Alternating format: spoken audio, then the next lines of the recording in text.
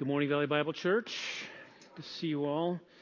Thank you, music team, for leading us in those beautiful songs this morning. I'm grateful for the talent that has been given to Valley Bible Church in both writing songs and singing them together. So God is good, and we give Him the credit this morning.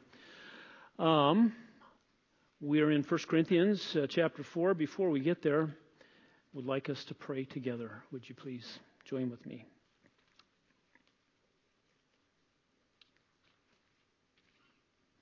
Lord, you have searched us and you have known us. You know when we sit down and when we rise up. You understand all of our thoughts. You scrutinize our paths, our lying down. You're intimately acquainted with all of our ways. Even before there's a word on our tongue, you know it.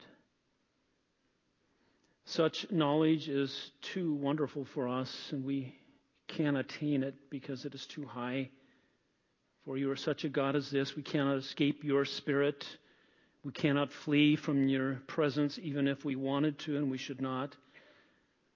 If we went to heaven or the deepest of the seas or to Sheol itself, you are there. We praise you this morning that you have formed our inward parts and you wove us, each and every one, in our mother's wombs, that we are fearfully and wonderfully made by you. And even when our mothers were not even aware that we were made, you had already skillfully wrought us in the depths of the earth, and you saw us. And in your book, you wrote all the days of our lives that were ordained for us when we were not even yet born. For this, we are grateful to you, O Lord. And with the psalmist, we say, search us, O God, and know our hearts. Try us and know our anxious thoughts, and see if there be any hurtful way in us, and lead us in the everlasting way. We thank you that we owe our very lives to you, and that there is nothing that we have that did not come from you, because you created us in your image. With that power and with that truth, then, we turn to your word and ask that the Spirit who knows us and is with us and lives in us would indeed be the one who teaches us this morning all that we need for today and tomorrow until Christ returns. For it is in his name that we pray all these things. In the name of Christ our Savior, amen. We are in chapter 4. Are we moving along pretty quick? Not really? Okay. But we're in chapter 4 anyway. We're starting a new chapter, 1 Corinthians chapter 4. And I invite you to turn there with me if you have your Bible. Our reading this morning is 1 Corinthians chapter 4, verses 1 through 7. As the psalmist said, your word have I hid in my heart that I may not sin against you. That is the power of God's word. Would you please stand to honor his word and to give attention to the reading of it, knowing that he is speaking to us very specifically in these words. 1 Corinthians chapter 4, verses 1 through 7, the Word of God. Let a man regard us in this manner, as servants of Christ, and stewards of the mysteries of God. In this case, moreover, it is required of stewards that one be found trustworthy. But to me it is a very small thing that I may be examined by you or by any human court. In fact, I do not even examine myself, for I am conscious of nothing against myself. Yet I am not by this acquitted, but the one who examines me is the Lord. Therefore, do not go on passing judgment before the time, until the Lord comes, who will both bring to light the things hidden in darkness and disclose the motives of men's hearts. And then each man's praise will come to him from God. Now these things, brethren, I have figuratively applied to myself and Apollos for your sakes, so that in us you may learn not to exceed what is written, so that no one of you will become arrogant in behalf of one against another. For who regards you as superior? What do you have that you did not receive? And if you did receive it, why do you boast as if you had not received it?" And God's people said, "Amen." Thank you. Please be seated.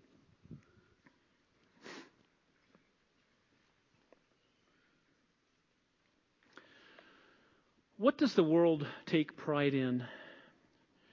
What are the things that the world values and takes pride in? It really does. The world is a system that values things that God does not value. The world takes pride in power. The world takes pride in beauty. It takes pride in intelligence and popularity. That's what the world values. What about you personally? What do you take pride in? We all take pride in something. I've got grandkids, and I take pride in them in a sense, but I didn't make them. We take pride in, what do you take pride in? Your German heritage? Your Irish heritage? Your Italian heritage? Whatever it may be. Nobody's going to fess up to any of those. Sometimes people are very proud of those things, aren't they? And yet, what did you have to do with that?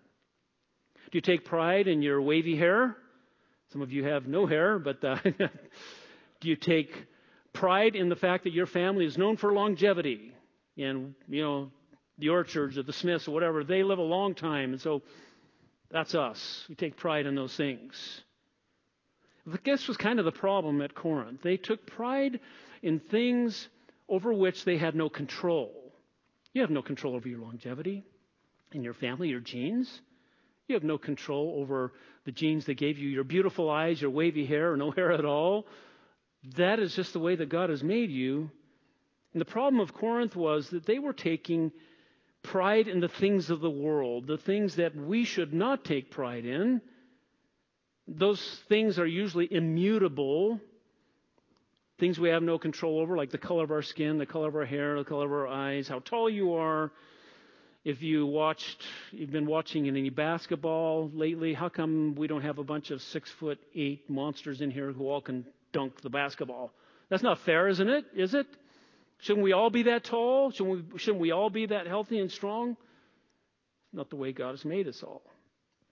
So your height, your eyes, your intelligence, all those things are things that God gave to you, and you have no control over them. But the Corinthians were taking pride in the very things. The eloquence of Apollos. He was a natural speaker, probably. It was spoken of being an eloquent speaker. Perhaps he was tall and handsome, too. Maybe that's why they really liked him. Maybe the ladies swooned over Apollos. I don't know. On the other hand, Paul, we know his personal appearance was unimpressive. And his speech was contemptible, he even said. Maybe his voice was nasally when he talked. Maybe he stammered. We don't know. But they said his speech was contemptible. So therefore, they made distinctions, and they had their little groups. Well, I like Paul better because maybe he's wiser and he's deeper. But Apollos, man, that guy, he just makes me laugh, It makes me feel good when I talk. And Peter, well, he's every man's man. He's a fisherman, and he's strong and scrawny, and we like him for that reason. And so they made divisions amongst themselves. And what were they doing? They were tearing down the temple of God over things that the Scriptures do not say to divide over or to judge over. They had come to expect these worldly measures of their leaders: popularity, power, physical prowess, brain power. Those are the things that they looked at. Oftentimes we do too, unfortunately. In contrast, what we're going to see this morning is this. What God expects from us is faithfulness to all He's given to us. For all we have is graciously given by us. He doesn't expect you to be taller. He doesn't expect you to be more handsome. He doesn't expect you to be smarter. He doesn't expect you to be more eloquent. If you have talents and gifts, sure, develop those. But remember, they're gifts that come from God. What He expects from us is faithfulness to what He has given to us, because all that we have is indeed given to us. So we see this in the first couple of verses, in verses 1 and 2. Faithfulness is God's requirement of His servants and His stewards. That is what He requires of all of us. We're all servants, we're all stewards, and we're going to see that. And what He requires of us is not that we perform or results. We've got to have some results out of you guys. He wants faithfulness. That's what He requires. Verse 1 of chapter 4, let a man regard us in this manner. Paul's saying, we want you to think of us, and he's talking about himself and Apollos. He's going to get to that in a minute, but that's what he's talking about. He says, I want you to think of us this way. This is how I want you to consider us. We are servants and we're stewards. Servants and stewards.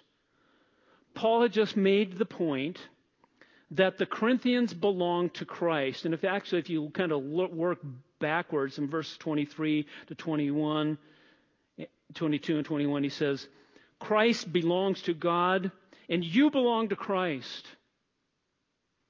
You belong to Christ, and Christ is God's Son. And by virtue of your union with Christ, that's why you own what you owe. That's why all the riches of Christ are yours, because of your union with Him. So why on earth do you boast? Why do you take pride in? Why do you trust in? Why is your faith in men? Because of their stature, because of their speaking ability or intelligence or their dreamy eyes or whatever it may be. Why do you do that? And so he says, we belong to Christ, and he says, I want you to consider us as those who belong to Christ. We are His servants. We are His stewards. Of course, this is true. We're going to speak of the individual temple of God later on, that we are not our own. We are bought with a price. And we belong to Him, and by virtue of belonging to Him, all the riches of Christ are ours. So Paul is making the point. You need to think of myself and Paul. You need to think of us as those who belong to Christ. We're servants. And this is not the typical word for servant. Oftentimes you've heard the word doulos, which means slave, or you've heard the word diakonos, from which we get deacon, which means servant. This is a word that was used in ancient Greek literature of an under-rower. In the bowels of a ship, the lowest of lows, those who were rowing, the under-rowers, basically it came to mean service of the lowliest kind. And Paul is saying, Apollos and me, we are servants of the lowest kind. Don't think of us as, either one of us, as some kind of highfalutin, whatever it might be. We're servants of Him. And we are stewards. This is an often used word. Steward is an often used word by the Apostle Paul. And it means a household manager. It comes from the word household.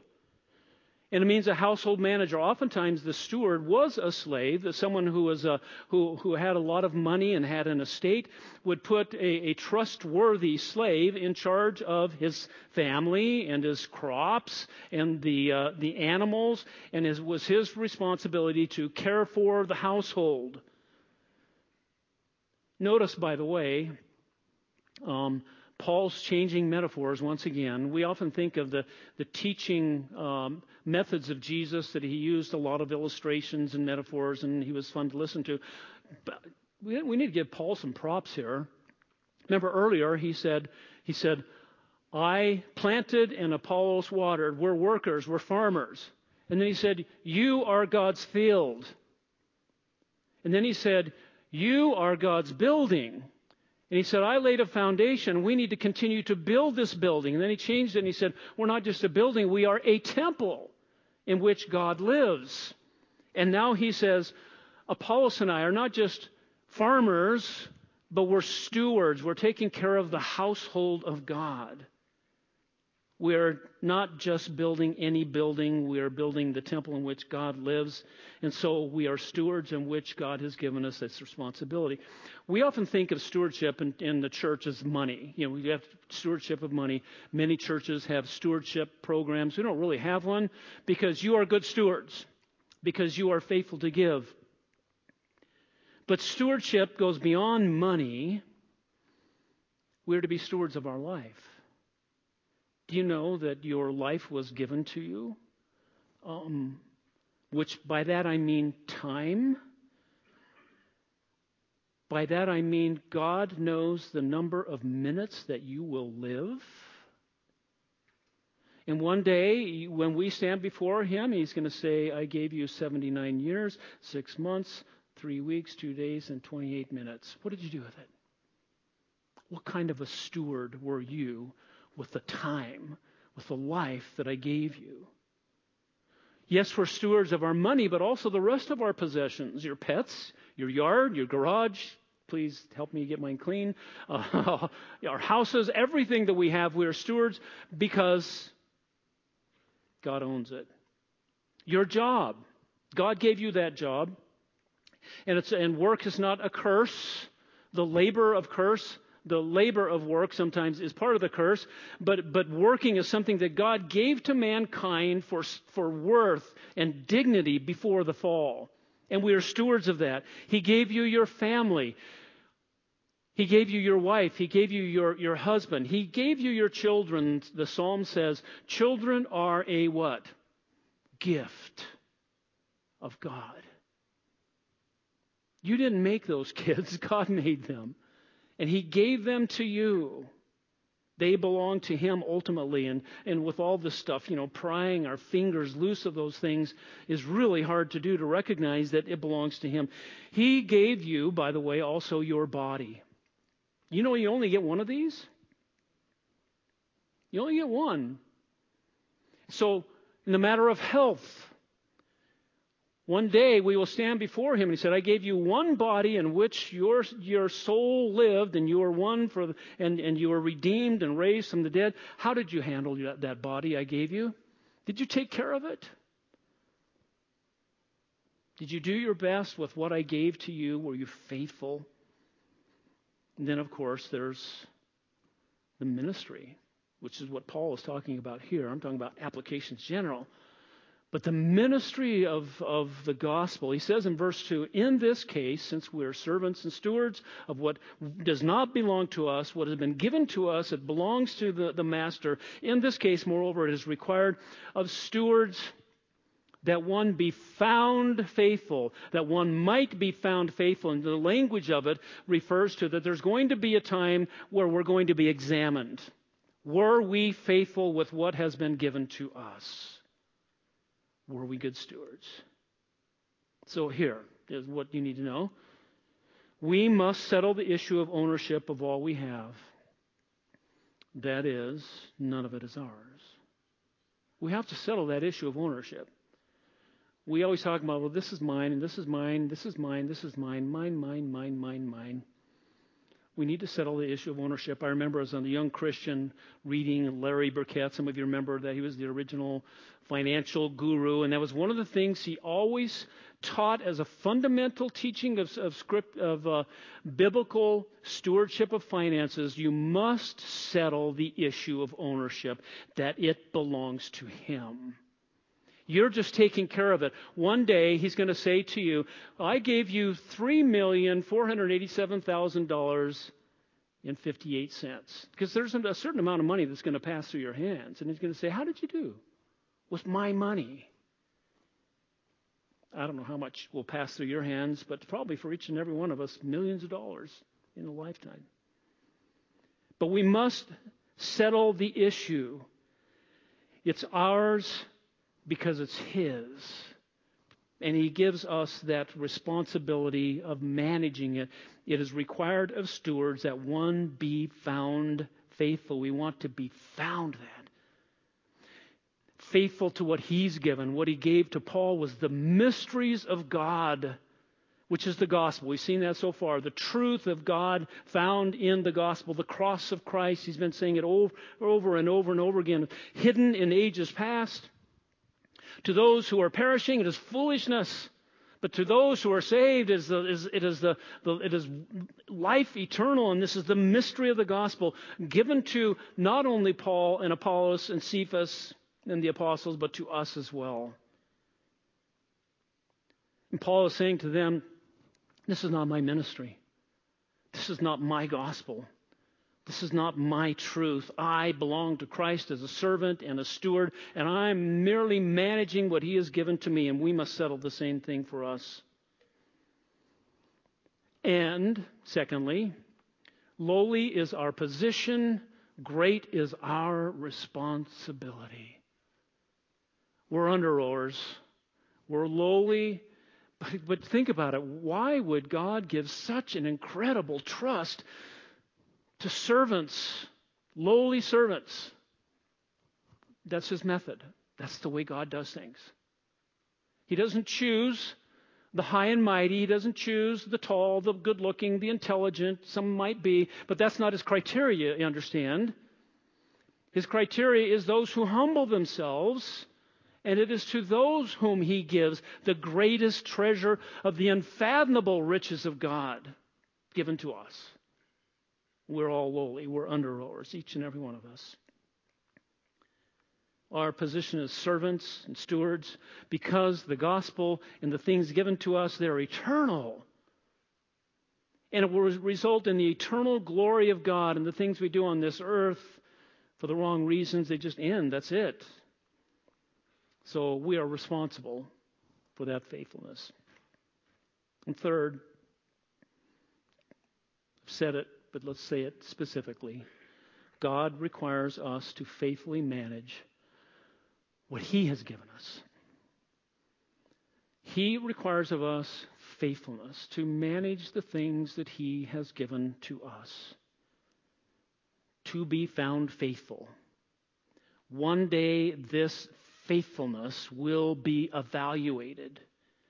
And this applies to each and every one of us. 1 Peter 4:10, we'll put it up here. It says this: as each one has received a special gift, employ it in serving one another as what? As good stewards. It's the same word.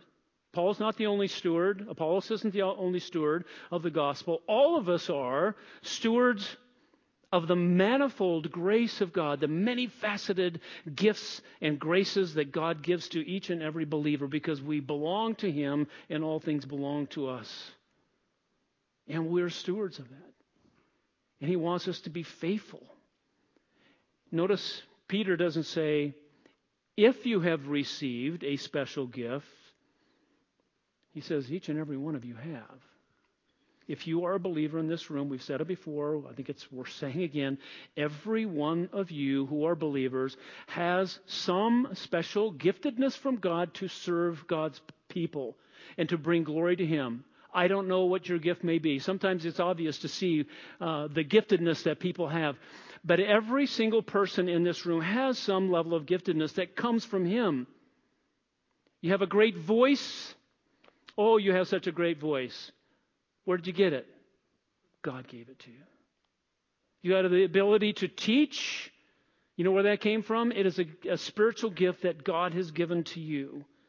And it's our responsibility, therefore, to manage what has been given to us. Because one day we're going to be evaluated. We're going to be examined. You can even use the word judged. And on that day, the Lord will determine if each and every one of His stewards, let's put them together, servants and stewards, have been faithful to that which He has entrusted to them. But the question is, what is the standard by which they'll be judged? The standard in Corinth was, well, we like this guy more than the other guy, and we're making distinctions. The standard in Corinth was, well, Apollos is better than Paul. Well, Cephas is better than both of them. Well, we're of Christ. And even by doing that, they were excluding other people. Whenever they exalted one, they were excluding others. Because they were saying, well, if you're not part of our group, then you're not part of any group. And they were destroying, by their division and by their unbiblical, worldly-based judgments, the very temple of God that God was building that is holy. So, what's the standard? We see it in verses 3 through 5. Faithfulness will be evaluated by God's standard when Christ returns. Standard is God. The standard is perfection. The standard is whatever He chooses it to be. But that our faithfulness to our stewardship will be evaluated and examined by Him when Christ returns. He says in verse 3, "But to me it's a very small thing that I may be examined by you." Notice in verses 3 and 4 in your Bibles, he uses that word examine 3 times. That I may be examined. I do not examine myself. The one who examines me is the Lord. It's a word that means to examine something very closely and thus to make a judgment about it. And our translations have it very softened with examine. But it's one of the words that means judge. We're not going to be judged for our sins. We're not going to be judged as to whether or not we should go to heaven or not based upon our works. That is already settled in heaven. But there will be a judgment and an evaluation and examination of our lives regarding our faithfulness to the grace that is given to us. But Paul says it's a small thing that I may be examined by you. Basically he's saying, you guys can think what you want about me. It doesn't matter a whole lot. You know, most people are more concerned with what others think about them than what God thinks about them, aren't they? Paul wasn't. He was not a people pleaser. He was a God pleaser. He said, whatever you think about me, and we know at this point, and we know in 2 Corinthians, they pretty much have rejected him. And you know, he's a human being. It had to sting somewhat. And he maybe have been tempted to be bitter toward them. I don't know. He's a human being. He's not Jesus. He's not sinless. But I'm sure it hurt him to some degree that he was rejected, and some people said, yeah, there are others that are better than you. But in the end, he said, you know, he had worked it out with God, before God. And he says, it's insignificant that you judge me in this way.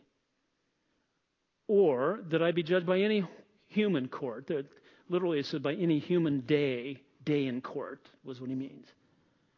He says, in fact, I don't even examine myself. I don't even judge myself.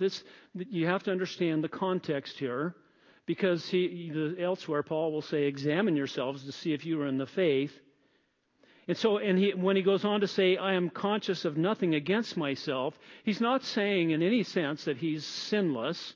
Remember the context. The context is he is called as a servant, and he was called as a steward, and God had said to him by revelation, I am going to send you to the Gentiles, and you must be faithful to what I entrust to you. And Paul says, there's no question about that. I don't need to go back and relitigate that.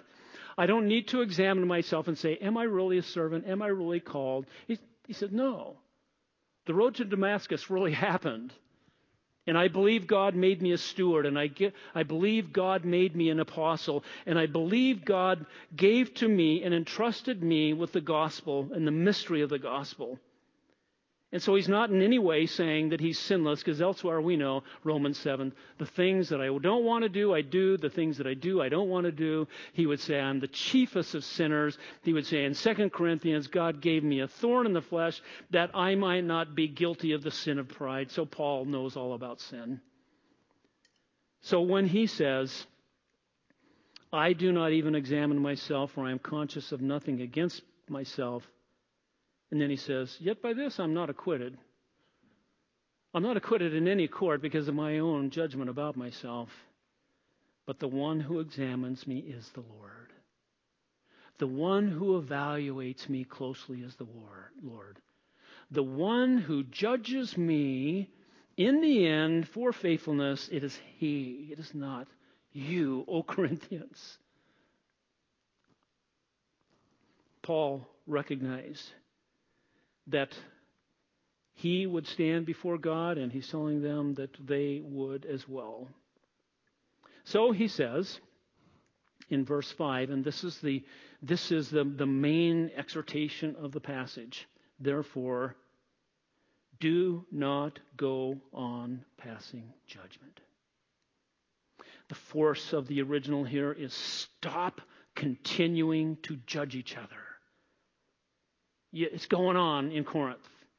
You guys are judging each other on all these crazy standards, these earthly standards. One is more attractive or better speaker or more intelligent, wisdom, whatever it may be. These aren't biblical judgments.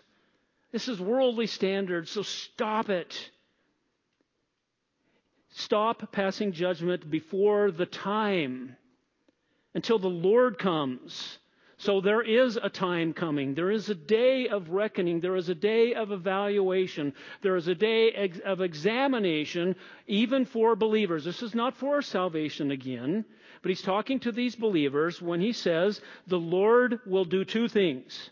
He will both bring to light the hidden things in the darkness, and he will disclose the motives of men's hearts.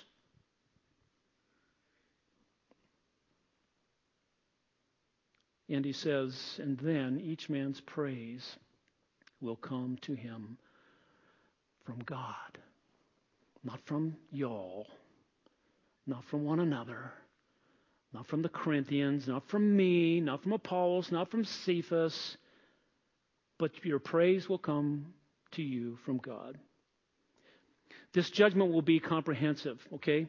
It is number one, our works are seen or unseen. And we've talked about this a few weeks ago because Paul dealt with that whole passage about, we're going to stand before God and our works are going to be set on fire to determine that they are true or not. And some will suffer loss, but if you're a believer, you'll be saved, but so is through fire. But one day, the works that are seen right now that we're doing Christ will make them known. And there are a lot of things that a lot of you do that nobody sees. And that will be known as well. And that will be a good thing. This is a positive thing. That God is going to demonstrate that He was working through all of you in your giftedness. Second of all, the motives of our hearts. That's a tough one. But this God's examination is penetrating. It is more than skin deep. It runs very deep to why we do things. Not just what we do, but why do we do them. God knows not only what we do, but He knows the reasons that we do them and why we do them. And why is this important? Because sometimes we can do work for God with the wrong motives. Sometimes we can work really, really hard and spend a lot of time and energy and money and do a lot of things. And why are we doing it? Sometimes it's because we want to be noticed. Sometimes it's because of money. Sometimes it's because we want the praise of others. Sometimes we just want the satisfaction of working hard. I don't know what it is, but it's wrong if it's not done for Him. Sometimes we do things for ourselves because we want people to see us. By the way, that doesn't mean if you do something in ministry and you help someone and you do it for the wrong motive, that doesn't mean they weren't helped. God be praised for that. That's God's grace, that He used a servant with a wrong motive to help another person. That is the way God works sometimes. At the back end, you will suffer loss, the one who did that. At the front end, God used you in a way, even though you had ulterior motives, to help another person, but that's grace. So we must be careful of our motives. And third, the result is, and I think this is a happy one, each one will receive praise from God. And I have no doubt that if you are a believer, on that day, every single person, because of the perseverance of the saints, because of the work of the Holy Spirit, because of the new nature, all those things that He's given to you, one day God will praise you. It's hard to imagine because we reserve all praise for God and all glory for Him, but in some sense He's going to say to us probably, well done, good and faithful servant. You were faithful with the little that I gave to you. You were faithful with much that I gave to you, depending upon what I gave to you. On that day, we will receive the praise of God, which is above any praise we could ever receive from any human being in Corinth or in this world. And we will be judged for our faithfulness by His standard, not the world's. So, for us, a few things. You are not the judge. This is not the time. And we're not done yet. Do you know you're not the judge? Yet, He said, stop it. That doesn't mean that we don't make judgments about sin. If I'm in sin, you need to judge me. I had Chinese food yesterday. I made a judgment about whether it was good or not, okay? We make judgments all the time. And Paul is going to say, you will judge angels. And he's going to say, you need to judge that man in your church who is an immoral man. I've judged him already. And so Paul is not saying we don't ever make any judgments. What he's saying is, we do not judge based upon unbiblical standards. Elevating one person over another because of their appearance or because of their ability to speak, that is not a biblical standard of judgment. That's pride. That's the world. And when we elevate one person here, then we deflate the other person on the other side. So we're not to judge, and this isn't the time. Stop it until the time, because the Lord is the one who will do the judging, not us. This is not the time. And we're not done yet. We have a tendency to judge people, and we want to be fruit inspectors, and I know that we recognize we can judge people based upon if there's out-and-out sin in their life. If I'm preaching heresy, you need to judge me, yes. If Apollos was being proud and arrogant, then they needed to judge him.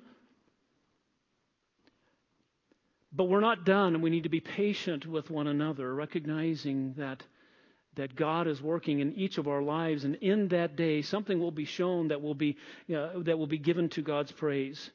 And let me just flip this on its head for a moment.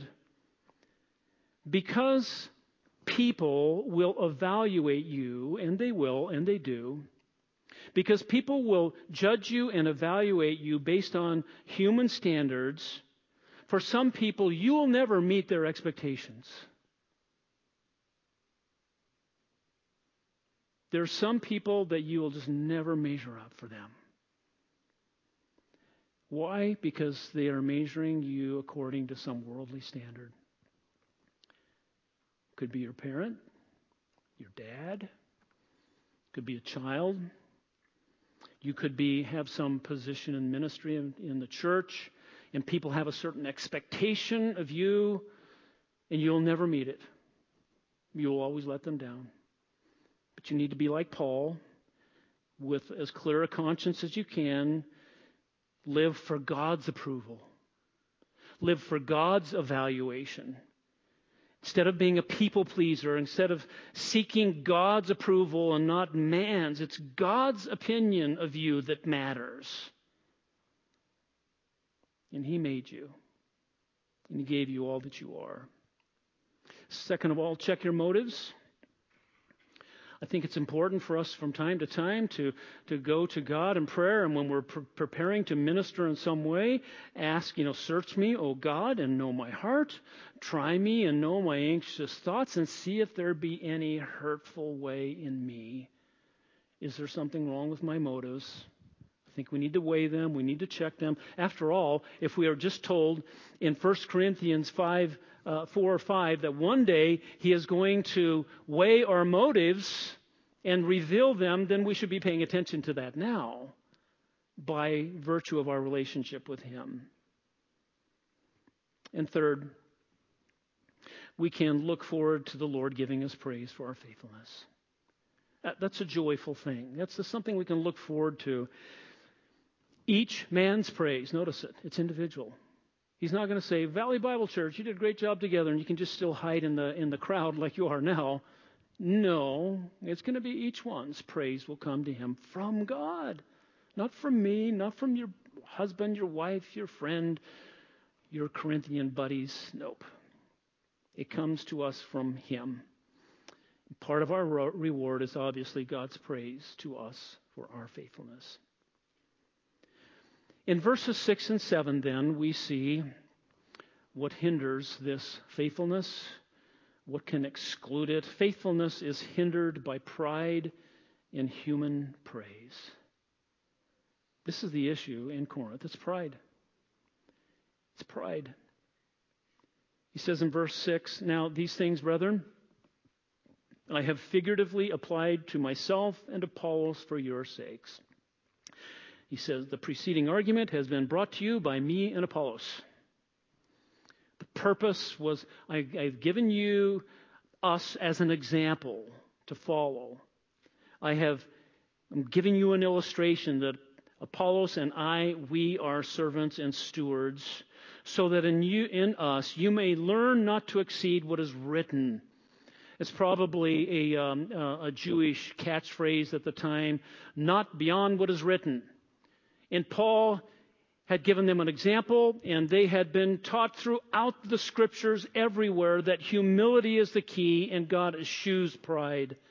Pride is deadly. It is a sin that God abhors, so that no one of you will become arrogant, he said, in behalf of one against another. I've told you, the Scriptures tell you, be humble. I've told you, the Scriptures tell you, don't be filled with pride. The word arrogant here is a word that means it was used of a bellows. It was used to inflate something, to blow something up, to be puffed up. So someone puffs out their chest in pride because they want to be seen and noticed. Paul wants to deflate them.